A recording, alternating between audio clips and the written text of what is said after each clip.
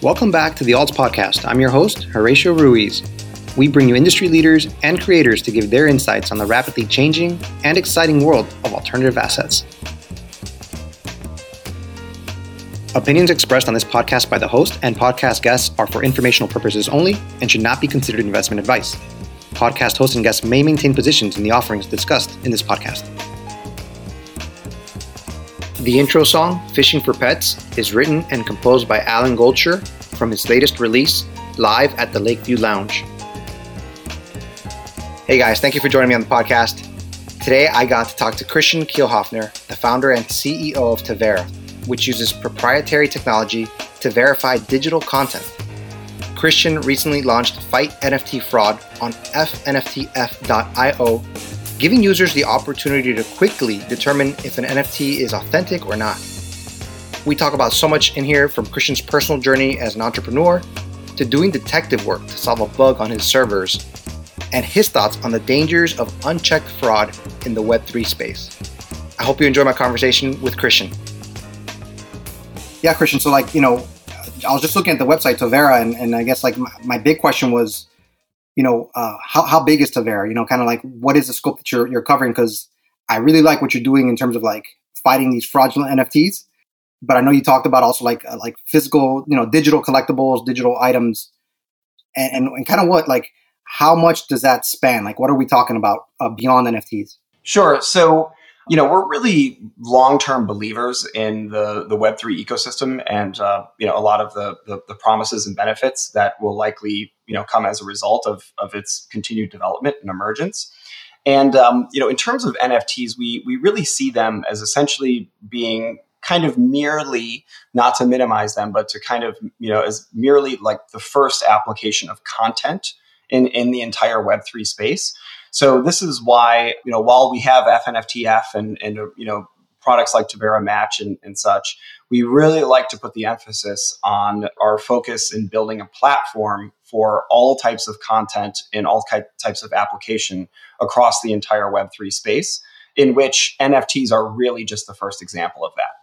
When we're talking about fraudulent things, what's been in the news a lot, and I don't know if you've been following along, are these huge phishing scams. I'm wondering, is there a way where you can almost inspect, like you're doing with NFTs, inspect a link, put that link in a browser somewhere, right? Where I could do a search and be beware, do not open this link.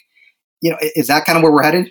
Yeah. It's funny you mentioned that. It's almost like we actually coordinated and planned this. So where Tavera started was really a solution more akin to what you're describing. So we started with a proactive verification, authentication, and provenance solution that essentially associated the original creator of the work with a permanent embedding in the actual digital asset itself, so that regardless of whether it was minted on a given chain, a given marketplace, shared on social media, Web 2, Web 3 does not matter, because that provenance was associated with the asset itself and not one particular blockchain or social media network or whatever. And so we really consider Tavera Assure, the solution that I'm describing, to really kind of be our marquee flagship product. As is often the case with startups, what we very quickly realized is this is all well and good for new content prior to release. But what about the hundreds of millions, if not billions or trillions of pieces of content that are already out there? And so Tavera Match was essentially developed in recognition of that to be essentially more of a kind of reactive approach as opposed to a proactive one like what we have with Tavera Assure. You have a real interesting background kind of leading back. I know you haven't always necessarily been in the NFT space, not that the space is very old anyway, but I'm kind of curious, what led you into this space? What led you into, developing Tavera?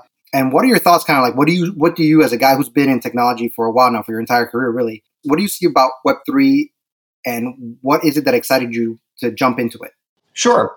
So, depending on how far back we want to go, because as you noted, it's there's not much distinction for me personally between, my life and my career. I've been a, hardcore, essentially technology enthusiast since I was 5 or 6 years old. What does that look like? What does a 5, 6-year-old 10, 11, 12-year-old look like when they're in technology. What was that like? Yeah, so I got really lucky. So, neither of my parents are especially technical, but my dad was a university professor and author. And so it turns out that even though he's in the medical field, publishers, of like books, that used to get shipped around, they were pretty early adopters of technology because they quickly realized, well, wait a minute. I can remember far back enough to where if he's passing, essentially like a manuscript or drafts around with his editor, it was hundreds of pages in a FedEx box that they were shipping around. And then, they finally realized, oh, well, for $5,000 in 1988 money or whatever, which is a tremendous sum, right? You can essentially run word processing or whatever. And we can, if nothing else, go from FedEx boxes of hundreds of pages to a FedEx envelope with a floppy disk of some kind in it. So already that was just this like tremendous advancement, in his field. So he was at the University of Illinois, which, as many may know, is at Urbana-Champaign, kind of a top 5 engineering program for computer science and whatever. So they're certainly extremely early adopters of IP. I mean, this is where Mosaic came from. This is where the National Center for Supercomputing Applications is. So they were very, very early adopters in terms of, email, internet, all of those kinds of things. So that sort of period between, mailing floppies around was very short because almost immediately after that, it turned into, well, attach the document to an email. And then this really blew people's minds, right? And so it was because of that, even though my parents aren't particularly technical, we had a computer in the house and we had the internet long before the average person. And so I essentially started off as, many do. I can remember being, probably even younger than 5 or 6, like maybe 4 or something. And, asking my dad like, oh, well, what's the command to start Choplifter on our Apple IIe or whatever it was, some video game or something. And so it was like, at the time, this is like pre-GUI and everything else, was already, in a little deeper than most would be considering it was the late 1980s. Yeah, for sure. I mean, I have recollection. Yeah, my parents just having like these games, and they were all black and white. And I don't know, they were just kind of like the car was running like a race car game, and the car was just going left and right very slowly. I remember that. I didn't get into the technical side as much. I just remember them having a computer. I was like, what is this? You kind of made a career for yourself, right? With Linux, no? Kind of like. There you made I know you kind of were in the news. Not that you're big break, you had started a company already, but you kind of gained some spotlight because you discovered this bug that took you hundreds of hours. That was like shutting down a bunch of servers. Yep. And that was really kind of like a remarkable kind of demonstration of patience on your part and kind of grit to find out what was causing these servers to shut down. And I kind of liken it to now, and I want you to talk about that, but I kind of liken it to now where you're solving a problem, right? You see a problem and you're kind of like doing the detective work to find out what's the root cause of it. But I was wondering if you could talk about that and then we could jump back into Tavera, Sure. So I think I might actually be able to make draw like a connection of some kind between, like my childhood and what was going on there. So, real quickly, then the next kind of big leap was, I was touring the University of Illinois campus. I was kind of like an obnoxious, 10 or 11-year-old, and I was just sort of running around all over the place in the the engineering school. I went into this room and there was a bunch of, this is like the mid 90s. So these like ponytailed punk rock PhD students working on these computers. And I just like lit up. I thought the kind of graphical interface, the command line, whatever they were using was nothing like I'd seen before. And so I just, ran up to one of them and I was like, how do I get this at my house? This is so cool. Whatever it is that you're doing, like, I want to get into that. How do I do that? And, he kind of laughed because what I didn't understand at the time was, this was like a $200,000 Silicon Graphics Unix workstation, and there was no way I was getting one of these at home. But once they got done kind of laughing at me, another one of them leans over and he goes, well, what about that Linux thing? Like, Linux is like kind of a thing, right? I mean, that's sort of similar to this. And I went, yeah, Linux, great. I can run it at home, whatever it is. Like, and so, they told me, they're like, go down to the university bookstore, get a book. It's going to have a CD-ROM in it. Like, go install it on your computer. And sure enough, that day, that's exactly what we did. I begged and pleaded for my dad to, swing by the university bookstore. We got this book with the CD-ROM on it. And then I went home and I completely reformatted the family computer, like deleted all my sister's homework. As far as my family was concerned, I just turned like a $3,000 computer in 1994 money into like a completely useless paperweight. And so out of necessity, I'm thinking, oh man, this is a grounding minimum, right? It's like out of necessity, I'm thinking like, well, I need to get this computer functioning again. And now it's got Linux on it. I don't know where Windows went, but it's gone. So it's got Linux on it. I better get proficient in Linux very quickly. So even at that like 10, 11 years old, it was really a matter of like necessity or survival almost. So I and at the time, there was just no way to make any use of these things without being very deeply technical. I mean, Linux at that point was, I think, maybe 3 or 4 years old. And it was rough. It was quite the beast to wrangle. So that's what really accelerated this sort of like, deep layer of technology that I like to get into. So, fast forwarding, let's go, a decade or so. So I ended up creating this embedded Linux distribution, which is, essentially like a packaged version of Linux. For voice over IP and firewalls and embedded devices. And it kind of did all these different things, which is, sort of starts the path of getting deeper and deeper and closer to the hardware and those kinds of things. And frankly, I had no idea, what I had on my hands. And sort of next thing I knew, I was, getting invited to speak and present at these conferences and, whatever else.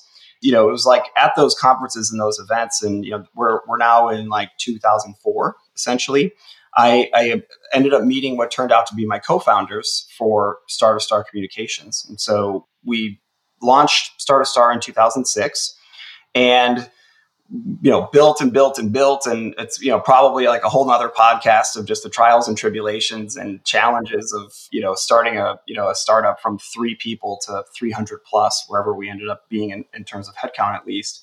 And we'd gotten to some scale and into, I think, what I could probably describe as like our 3rd or 4th generation of hardware that we were putting in, installing at customer sites. And we started getting kind of these reports and rumblings of these tickets that were escalating from our support group. And it was one of these infamous, I don't know, something strange is happening, but like if we literally turn it off, unplug it, and plug it back in, it magically works again for some period of time. What I find interesting about these kinds of things is like, I think we all kind of experience these, this stuff in our daily lives of, I can't tell you how many times, I get in my car, I have no idea how cars work. I get in my car and I hit the button and, it turns on and however that works. But like, the LCD screen doesn't light up for some reason. It's like, okay, well, that's weird. So, you turn the car off, you open the door, you wait a little while, you close the door, you turn it back on. And now like the screen works again. And you just sort of chalk that up to one of these, well, that was weird, but whatever, it works again. Who cares? And you drive to the grocery store or whatever. Right. And this was very much one of those where could not be reproduced. We could not figure out what was going on. But what we knew was it was happening in this very limited set of conditions or circumstances. But the problem is at scale, and especially given our type of customer and the fact that, we handle 911 calls. I mean, the reality is if, between this bug manifesting itself and some, every 1 out of 10 million, whatever, and somebody having to unplug this thing and plug it back in, like someone could die if a 911 call doesn't go through. So, and you start to look at tens of thousands of these with the greater volume, as freak of an occurrence as it is, if it happens like 1% of the time, that's still a very big number in the grand scheme of things. So once it became clear that there was something going on here, I kicked off this project that, that led to the Wire story and whatever else to really dig in and figure out, what is going on here? This is such a strange issue. And long story short, it ended up being a bug in, and I'll never forget this because to your point, there's a lot of time spent on this. It was a bug in the Intel 82574L Ethernet controller EEPROM. So it was this, and it was one of these things like, any sufficiently advanced technology is indiscernible from magic. And even for, like in my lifetime, I'd been very deep in various layers of the stack. And so I knew that, Ethernet controllers, kernel, physical layer working on up.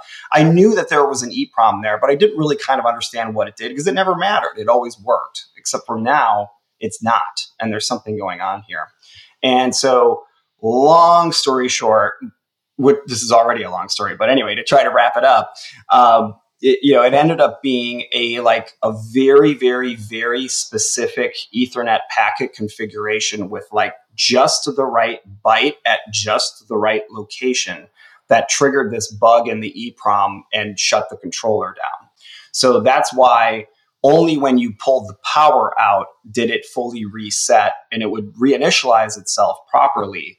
But it was just a matter of time until in millions and millions and millions of packets, until another packet came along with that one in tens of millions, hundreds of millions, billions, whatever it was, that tiny infinitesimal chance that you'd have that specific value at that specific offset or byte range. And so chased it down, isolated that, identified kind of the issue, and then developed a patch to the Intel EEPROM to fix it. So that's that story. That's what happened there.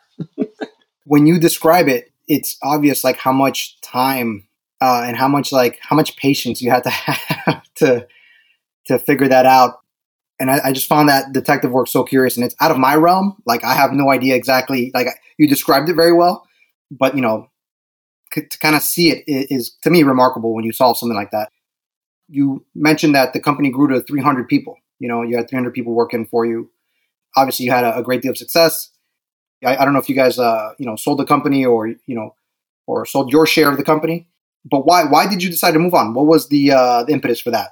Sure. So the entire company was acquired last year. The transaction closed April 1st for roughly $400 million, something kind of in that range. Nice. Yeah. So thank you.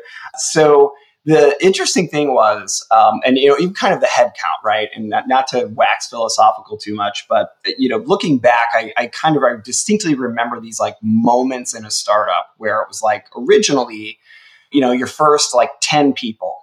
You know who they are. You know everything about them. You've met their kids. You've met their wives. You're in the trenches all day, every day. You're basically eating 3 meals, a day together. And you can get everybody in the same room, and you could go, okay, we're doing this, whatever. And it's just like a huddle essentially on a field, right? And then you get to 20, you can't really do that anymore. And and then you start getting into 50, and now it's borderline. Well, I'm not even really sure who some of these people are or what they do, right? And it's not a matter of of necessarily being indifferent. It just kind of gets to a point where you just sort of really can't keep track. And then you get to 100, 200, whatever, and then it's you get surprised when you pass one of the original 10 in a hallway somewhere. Oh, hey, Sean, how's it going? I haven't seen you in a while. So as I'm back at Tavera, kind of, starting from 1, 2, 3, a handful again, I always like to kind of think of these journeys.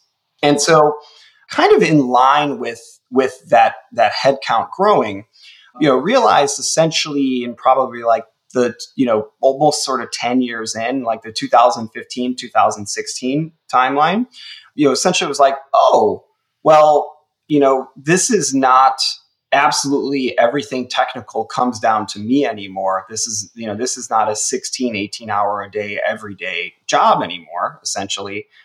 I actually have some time to look into other things and maybe get back to, just like I did when I was a little kid, just sort of what's neat, what's interesting. Let's play with some stuff. And, like a lot of, just kind of nerdy people, I've been following, Bitcoin, blockchain, what have you, since the very beginning, '09, 10, et cetera. But I was just like, I was in it. I was doing things like tracing down Intel Ethernet controller bugs for hundreds of hours at a time. Doesn't leave much time or energy for, going deep into blockchain or whatever else you think is cool, right? It's like, oh, this is, like I was saying, it's like, if I get a story of a 911 call not going through, I mean, I'm going to be devastated, right? If nothing else. So anyway, we'd matured beyond that level of like daily intense involvement for me personally by about the 2016-ish timeframe. And so I thought, all right, this is a great opportunity to really get into this blockchain thing that I've been so fascinated with for all of these years. As you could likely gather, or anyone watching or listening could gather, like, for me, the guy that was in the weeds of a Ethernet controller or whatever, I like to sort of look at things in layers and understand the stack, at least to some level. And so for getting into blockchain, what that meant to me was, oh well, of course, I'm going to go out and get my hands on 200 GPUs, and I'm going to start mining, Ethereum or Zcash or what, kind of whatever it was. And so my first foray into blockchain ended up going live like early 2017. And that was this like sort of mid-sized, cryptocurrency mining operation of sorts that then led to running my own blockchain nodes and writing smart contracts and doing all of those kinds of things. So, with the sale of Star to Star last year, I had known for years that whatever I did next would be something blockchain related. And, once the company sold and I was essentially, completely free and clear to really start from the beginning and go all in on something else, that was the birth of Tavera. Let me ask you, I mean, and I know this is kind of like maybe it's a silly question. Is there anybody in tech, right, prior to say 2010, 2009, that isn't somehow see blockchain or see the promise in blockchain? I feel like it's almost like the natural progression, right? For everybody that saw the promise of of the internet and kind of this open model connecting the world, right? I mean, it's almost like the natural progression, right? It almost seems like this blockchain is just the next phase of tech, and there's really nobody saying no, this is not the way, right? I mean, it's kind of so obvious. Or is that just me? So this is something that I've kind of been fascinated with. So, with getting really deep in this technology, also, of course, came like, getting really deep in, like various online communities and corners of the internet and, whatever it may be. And it's actually been really interesting, as best as I can tell. And, I'm not some like sociologist or psychologist or whatever, but there seems to be sort of like an interesting distribution of like, if I were to kind of put it into like three buckets generally, you have the Bitcoin maxis. They're kind of typically described as, right, where it's just like, no matter what happens, this is good for Bitcoin. This is good for blockchain. Blockchain is going to take over the entire universe. And within 6 months, everything is going to be somewhat chain related, and Web3 is just going to completely take over. And if you don't get that and you're not on board with me, like, you're out of touch and you're irrelevant. So, you have the spectrum, like that's one extreme. Then you have people that are probably like me. They're sort of a little closer to the middle, that have been around a little bit longer, where like, I'm not such a cranky old man that I just like shut down any new idea, but I've also seen multiple comings and goings of like the next big thing and successes and failures in a over the span of 30 years or, however long it's been.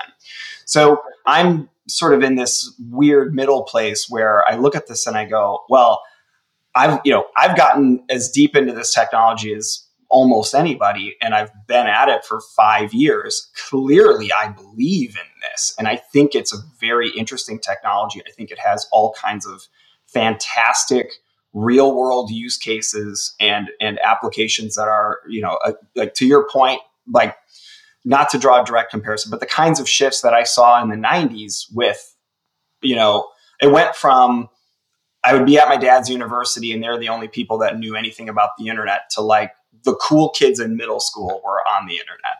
Watching that was like, oh, okay, this is really interesting. There's definitely something here, right? And so I think we're sort of in that stage of blockchain now where it's still sort of kind of trying to find its rightful place, and we'll sort of see what shakes out, in terms of kind of what makes sense, because it's very rare, virtually impossible, that there's like a just sort of a silver bullet magical technology that just kind of solves all of the world's problems. It doesn't exist. It never has, and it never will.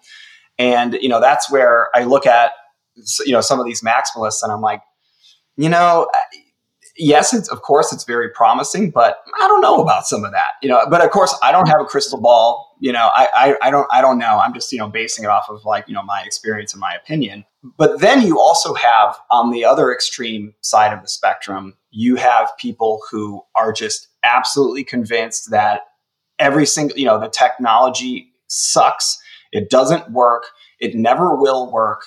No matter how much time or money gets poured into it, it does not matter. It's fundamentally broken. And oh, by the way, anything based on a cryptocurrency or a token is a complete Ponzi scheme, and you're all a bunch of criminals. And by the way, you're, proof of work, you're destroying the planet while you're at it. And I'm not exaggerating. I mean, I'm serious. I see this every single day. And, there are, as best as I can tell, very few people in my camp who are able to I've got bias just like anybody else does, right? But I feel like I'm fairly rationally able to sort of like objectively view this, look at data, analyze the data, adoption numbers, rates, whatever, like one technology versus the other, whatever it is. And, I'm probably in the extreme minority of being able to, as best as I can tell, of having kind of a, relatively emotionless, fact-based observation and assessment of kind of the current state of things. And then the two sides, either side of me, it's essentially religious. It gets into that level of fervor where if you see some of this dialogue online, it is just opposite wings, people screaming at each other of, as a level of discourse for like, you're a bunch of fraudsters and scammers and criminals. And then it's you're dinosaurs and you're out of touch and you don't get it. Ha ha ha ha ha. So they're really, it's been really interesting to sort of watch this, even in the time that I've been in very, very deep over the past 5 years or so, that as best as I can understand it, that generally seems to be the landscape. Very well put. It's still this discourse, right? And you don't necessarily want there to be a winner or a loser. You want there to kind of be some sort of middle ground, as with anything. And I guess, to kind of finish up my soapbox rant there, it's essentially like, well, why can't we acknowledge that there isn't a hammer for every nail? There isn't a silver bullet. I mean, just like today, it's like, hey, you've got Facebook, Twitter, Instagram, WhatsApp, TikTok, and there are people that are, more or less kind of really ingrained or committed to one of them, but they all serve slightly different purposes for slightly different needs for slightly different groups of users. And then you've also got people using them across the board for their slightly different use cases, right? And, you've got, to be fair, sort of like approximately half the world thinks Android is a better mobile platform. And the other half of the world thinks that iOS is a better mobile platform. And it's like, hey, if one works better for you for whatever reason, absolutely. Like, go with that. Go with the best tool for the job. And so I think that's kind of the problem that, is sort of defining these two camps, where it's like you have one camp that's convinced it is the best tool for every and any job. And then you have the other camp convinced that it's completely useless and it's not the right tool for anything. Yeah, and that that there's no, I guess, stuck with the status quo, right? Yeah. Why change it if it ain't broke? But the thing is, it's kind of broke in some, in a lot of ways. We could talk, but that's like, get into economics and finance and things like that. With So Vera, we talked about this earlier today, and I kind of want to get into the fight NFT fraud.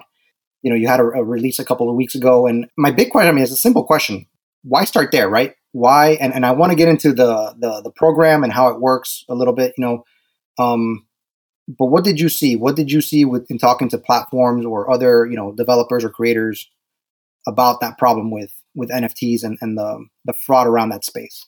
So going back to the real original genesis of Tavera, sort of like mid last year, I've been following, again, kind of from like a deep tech standpoint, all of these different emerging standards and whatever else. And 2021, for kind of lack of a better term, certainly in the cryptocurrency community, the blockchain community, could certainly be summed up as the year of the NFT. It's where, NFTs really exploded on the scene. And, I looked at this and having, a deep understanding of how this technology fundamentally works, I knew this entire time, hey, an NFT does not communicate the kind of authenticity, verification, and provenance that people think it does. There are some pretty significant, fundamental limitations that may be blockchain based or storage based or whatever it is.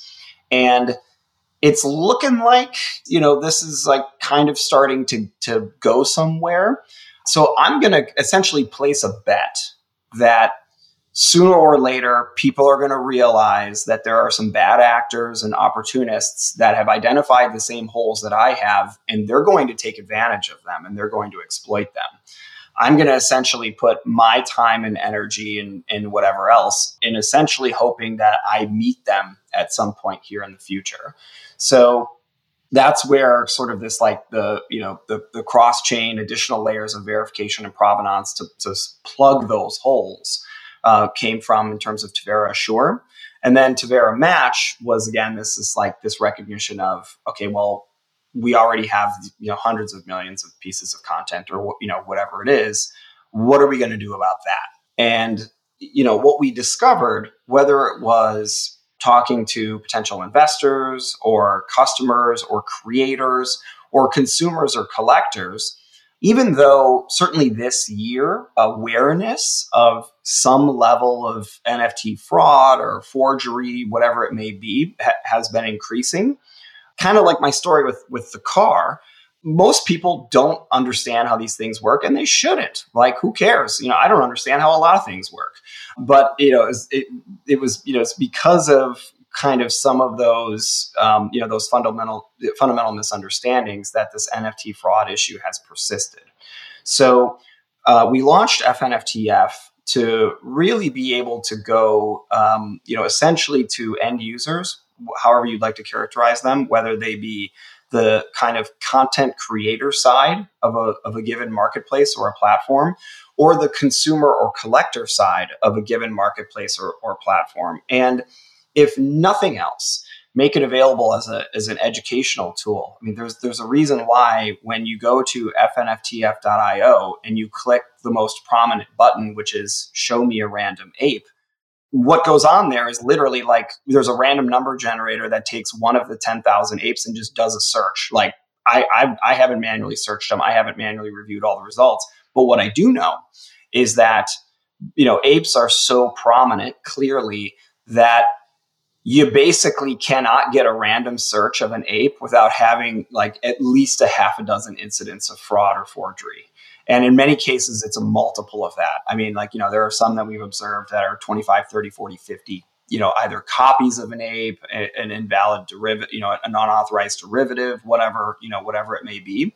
So that was, that's kind of really the background and the genesis on the launch of FNFTF and providing, FNFTF that's powered by Tavera Match to the public at large to, of course, demonstrate our capabilities and what we have from a technology standpoint, but also to bring attention to some of these issues that we've long identified and also just the scope and the scale of the problem at hand that, we've seen in many cases that, there's something like 30 to 40% of all of the NFTs that we have indexed are unoriginal, are fraud or forgery.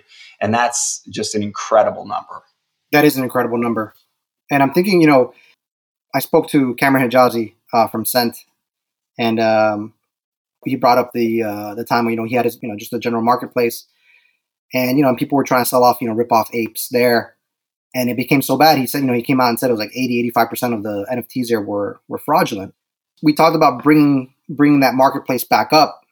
He talked about it, bringing it back up. I asked him questions about it, and he says he wants to do it, but with these guardrails, right? Where either they can do something on the front end before the NFTs even get out into the marketplace, or at the very least where, like you mentioned before, consumers can do the check for themselves. Are you aware kind of like what Cameron went through a little bit? And is that kind of what, in a small way, FNFTF can do, for a platform like Cent, where they can help the company or the consumers? Absolutely. So, first, we've been working on, working at this for some time, and I had not met Cameron previously, and I caught some of the media attention that Cameron and the rest of the team at Cent had received, and I immediately reached out to him and I said, "Hey, first and foremost, if nothing else, I am in deep awe and respect and commend you for what had to be an extremely difficult decision to essentially put your business, your company, and your baby on pause to do the right thing, to make that decision to say, hey, you know what? We're seeing a lot of incidents of fraud and forgery. And until we can somehow get our hands around this, we are not going to participate in this. This is not what we're about." And that's when they suspended listing and selling on Cent. And it also led to to a broader conversation, of course, of exactly to your point of what we're working on here with Tavera Match and FNFTF is to, throughout multiple workflows and different integrations and interactions, everything from to go through an existing catalog to identify any potential fraud or forgery that you already have and take some action against it, to let's put this thing up at the front, and before we allow content to be listed or added to the marketplace, let's run it past Tavera Match and let's see what Tavera Match has to say about this. So kind of one of the analogies I make is, unfortunately, most NFT marketplaces at this point in time are essentially, a building with a gigantic sign out front, a neon billboard that says fraud and forgery, bad actors, come on in. Right. And so what we're saying here is, even in the early stages of Tavera Match, it's okay, first things first, turn that sign off, close the front door, and put a couple of deadbolts on it. It's kind of the analogy that I like to make, and I think a good one for the approach that we're taking. In that, practically speaking, what happens here with Tavera Match is, in a hypothetical situation with a marketplace, you could essentially say, okay, you create your account, whether we do know your customer or not, doesn't really matter. You create your account, and when you submit content to our marketplace to list it, in the back end, it's invisible to the creator or the uploader. We're going to take that actual media and we're going to send it over to Tavera Match. And Tavera Match is essentially going to give us something maybe akin to a credit score, however you'd like to think about it, and we can tell them any number of things from, hey, you know what, this is a 100% copy of an ape that was minted a year ago, and from there to, hey, you know what, 45% of the pixels of this image match this, and maybe you want to reject that or moderate it or do something, so there's this kind of stoplight approach of 100% matches. I think anybody would look at that and say, yeah, that probably doesn't belong on a marketplace, right? And then there's kind of a yellow or gray, depending on how you want to look at it, area where, okay, maybe it's a little subjective. We need to kind of learn how we want to look at these results and decide what we want to do. And then there's essentially the green of, ideally, if we take a step back and we look at what NFTs are really supposed to represent, it's uniqueness and scarcity. The entire value of one of 10,000 Bored Apes is is completely tied to and associated with, there might be 10,000 variations of my ape, but my ape is my ape. It's completely original. I can look at it and I can say that's mine. And anybody else can look at it and say, yes, that is yours. Or, you can look at one of the other 9,999 and know like that's something else. And so ideally for good actors and original content creators in this marketplace use case, Tavera Match shouldn't know anything about it. We should come back and say, we've never seen anything like this before. We have no results, because that represents an original work that has not been seen by the blockchain before. And that is what an NFT is supposed to be.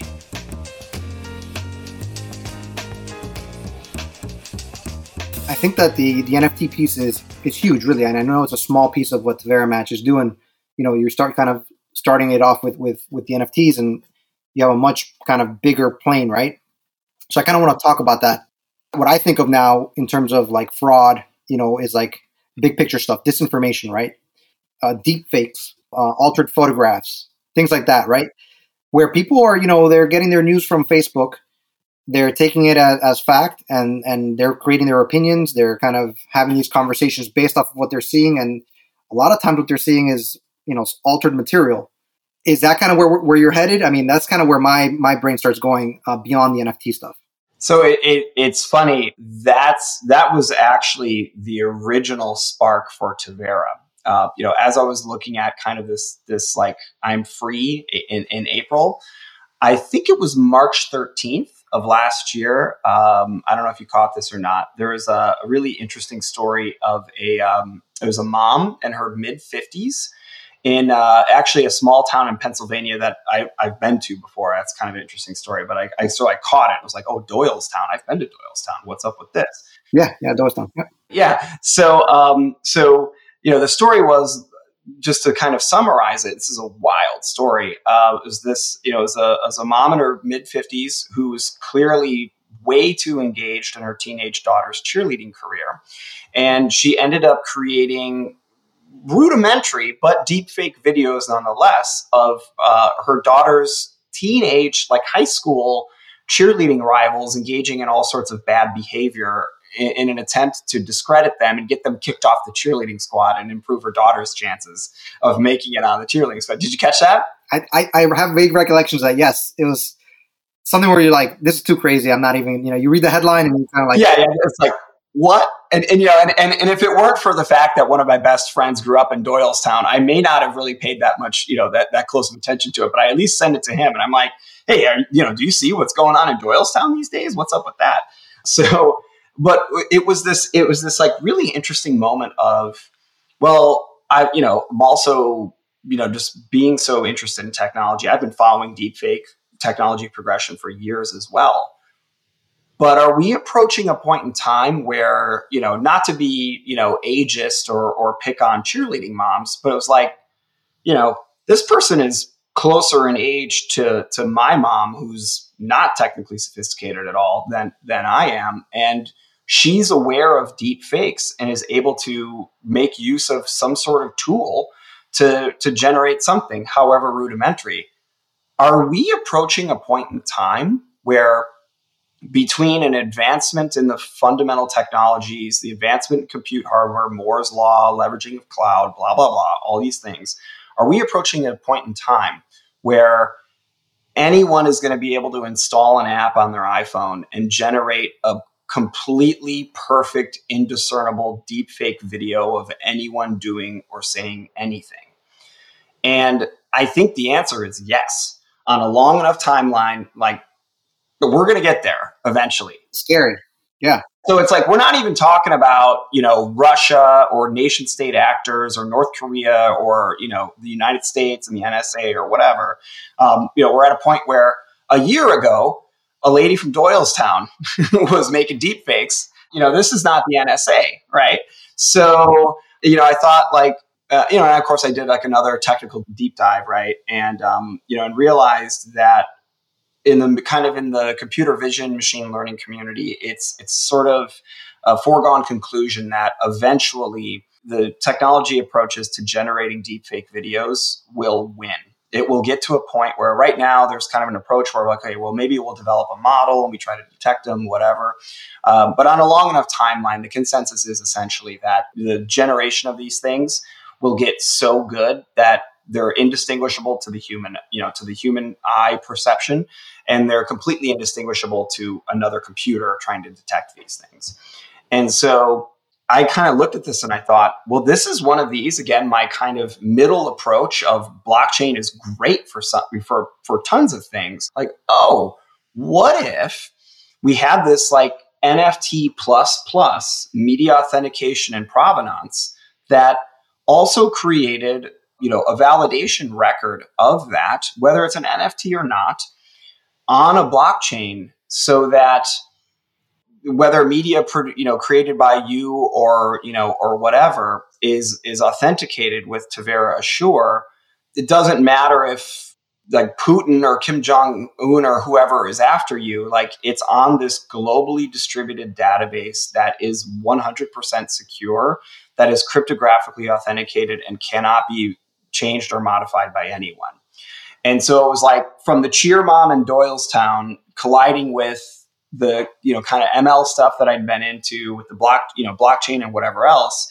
I thought, okay, in working on this at Tavera, we can potentially get ahead of and provide a authentication solution to counter the emerging threat of deepfakes, while also simultaneously embracing NFTs and blockchain and sort of identifying and plugging these holes that I'd already, identified in current approaches to NFTs more broadly and generally. It seems like, and maybe I'm unaware, but it seems like blockchain is really, at this point, the best solution for something like that, right? Because of what you had described before. Absolutely. You can't corrupt it. It's distributed and it's a global database essentially. So with that in mind, with Tavera Match, what I want my listeners the listeners to do is definitely check out, fnftf.io.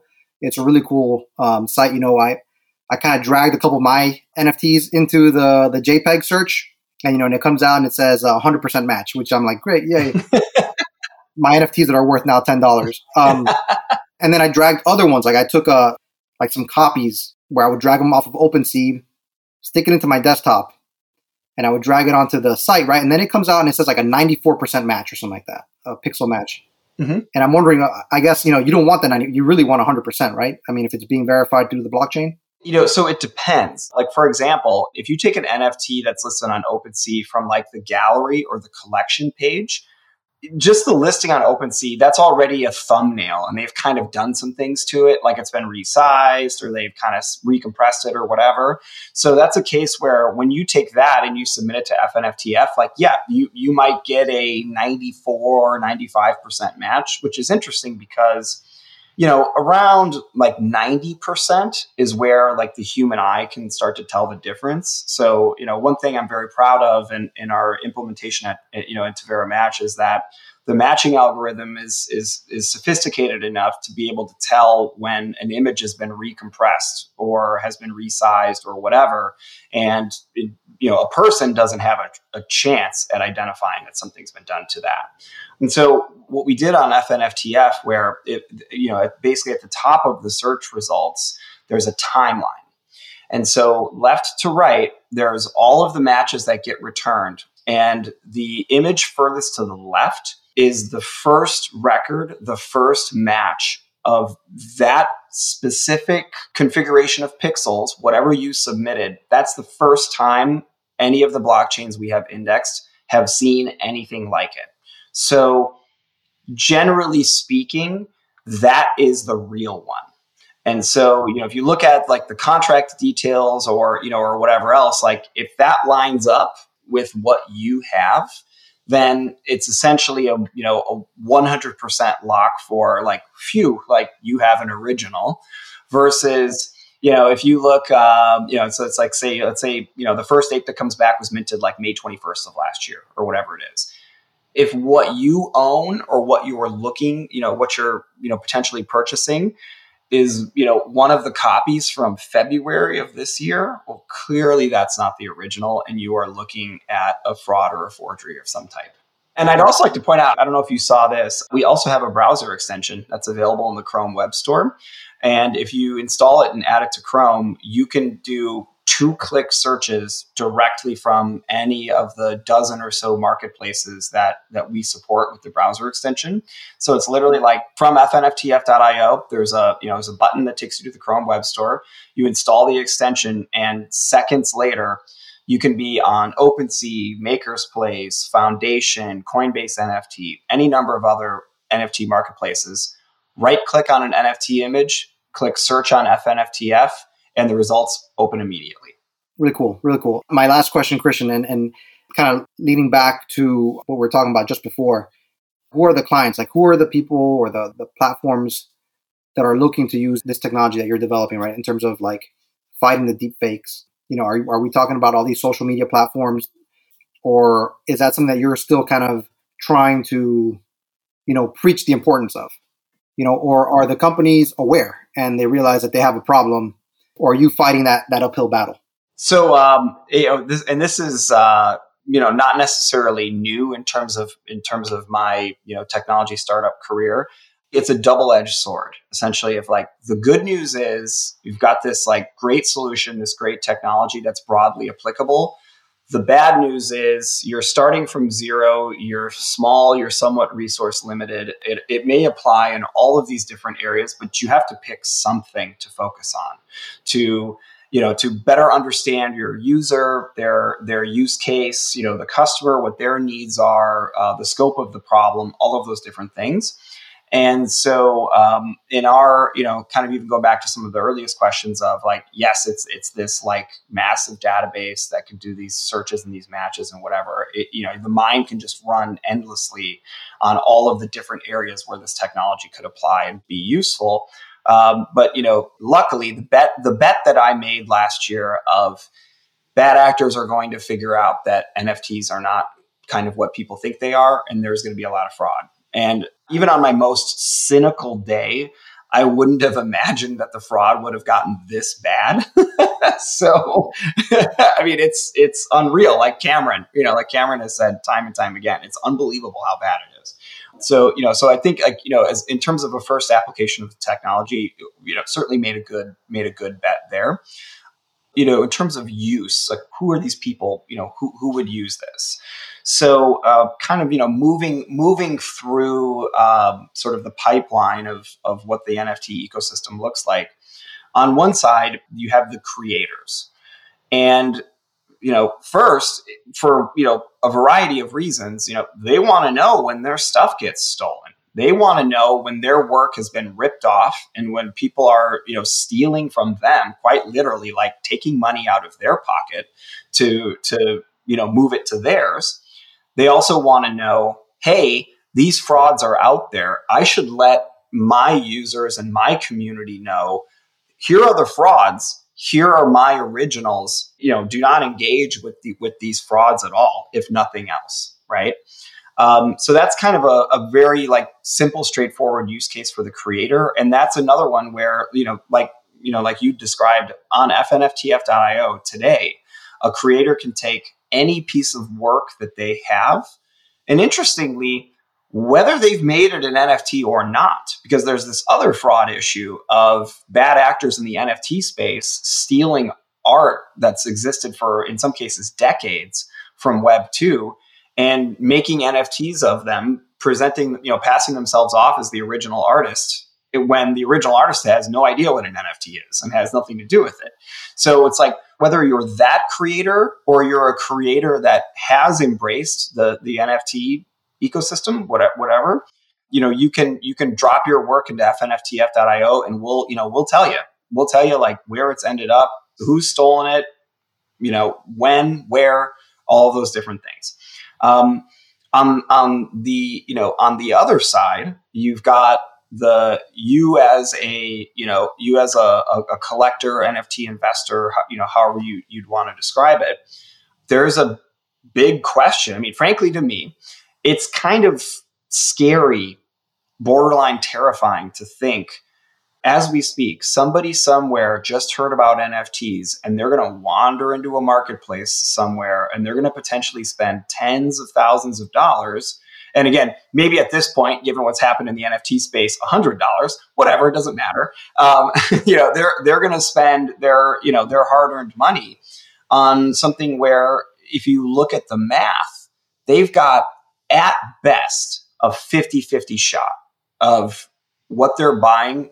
However you feel about NFTs, whatever, none of that matters. The reality is, if you buy a forged Picasso that somebody painted in their garage 2 weeks ago, it's worth nothing, right?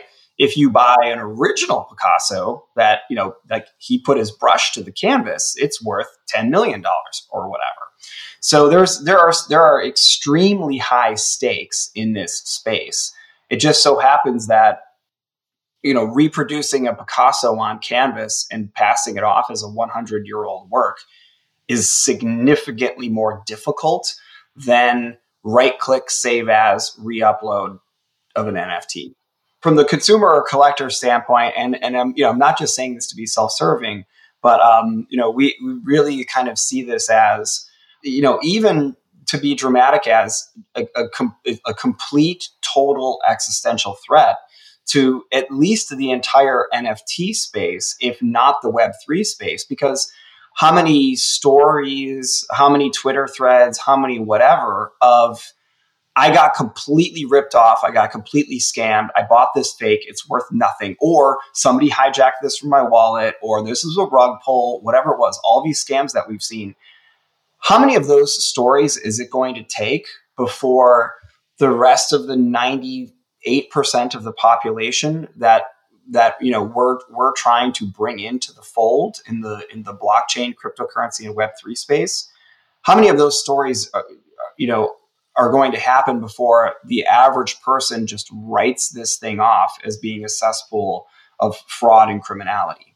So we think that that from an individual level to the entire ecosystem, the stakes are extremely high on providing solutions and tools to address a lot of the fraud and, frankly, criminality that goes on in the space every day. Yeah, and I think it speaks to a broader issue about security, regulation, even the laws, right, are kind of murky around NFTs and cryptocurrency. So if there's no laws, there's no regulations, really, right? The industry has to kind of look within and come up with some solutions. And that's kind of, that's definitely what you're doing, Christian. So it's a good step forward, because you're right. I wrote about that a couple weeks ago in the news. Like, how much more does this need to happen before not only do people not come in, but then the people that are in the space have enough and they're fed up and they leave, Oh, it's, imagine if in 1995, your first experience with e-commerce was you put your credit card number into a website, you got completely ripped off, like nothing ever showed up. And then, oh, by the way, they ran up a bunch of charges on it. You would swear it off and say, yep, the internet's all a scam. It's just a bunch of thieves and robbers and bandits and criminals. And you'd never come back, right? Or at least a substantial portion of people would never come back. That's where I see this as, like, one way or another. Frankly, I'm so engaged in this space and am such a long-term believer. It's like, hey, solutions like Tavera, whatever else. I mean, the reality is, in this ecosystem, from user adoption and all these other factors, it's still really in its infancy.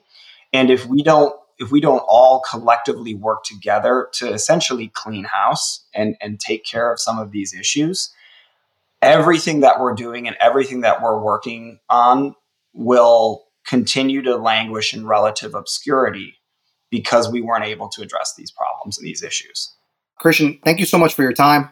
This was a great conversation, man. Everything from learning about you as a kid, to becoming the detective with Linux and just how you grew up around the technology. Really, really interesting stuff, man. And now talking about what you're up to now. So congratulations on, the great success. Thank you. And now best of luck with your next mission, I guess I could call it. Where can people keep track? Where can people keep up with you? Are you mostly on Twitter, LinkedIn? Yep. So Tavera is on Twitter at Tavera Inc. I'm at Keel Chirps. I like to have verbs for my my various social media platforms, and then of course there's fnftf.io and Tavera.com, where you can sign up for our wait list to basically be apprised of any new or interesting developments that we have going on here at Tavera. Awesome, Christian. Thanks so much. Look forward to the developments, and hopefully we'll talk again soon. Yeah, sounds good.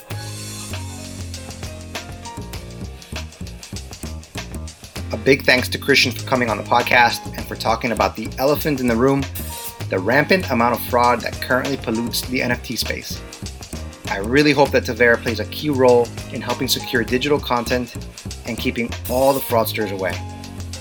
As always, thank you for spending part of your day with us.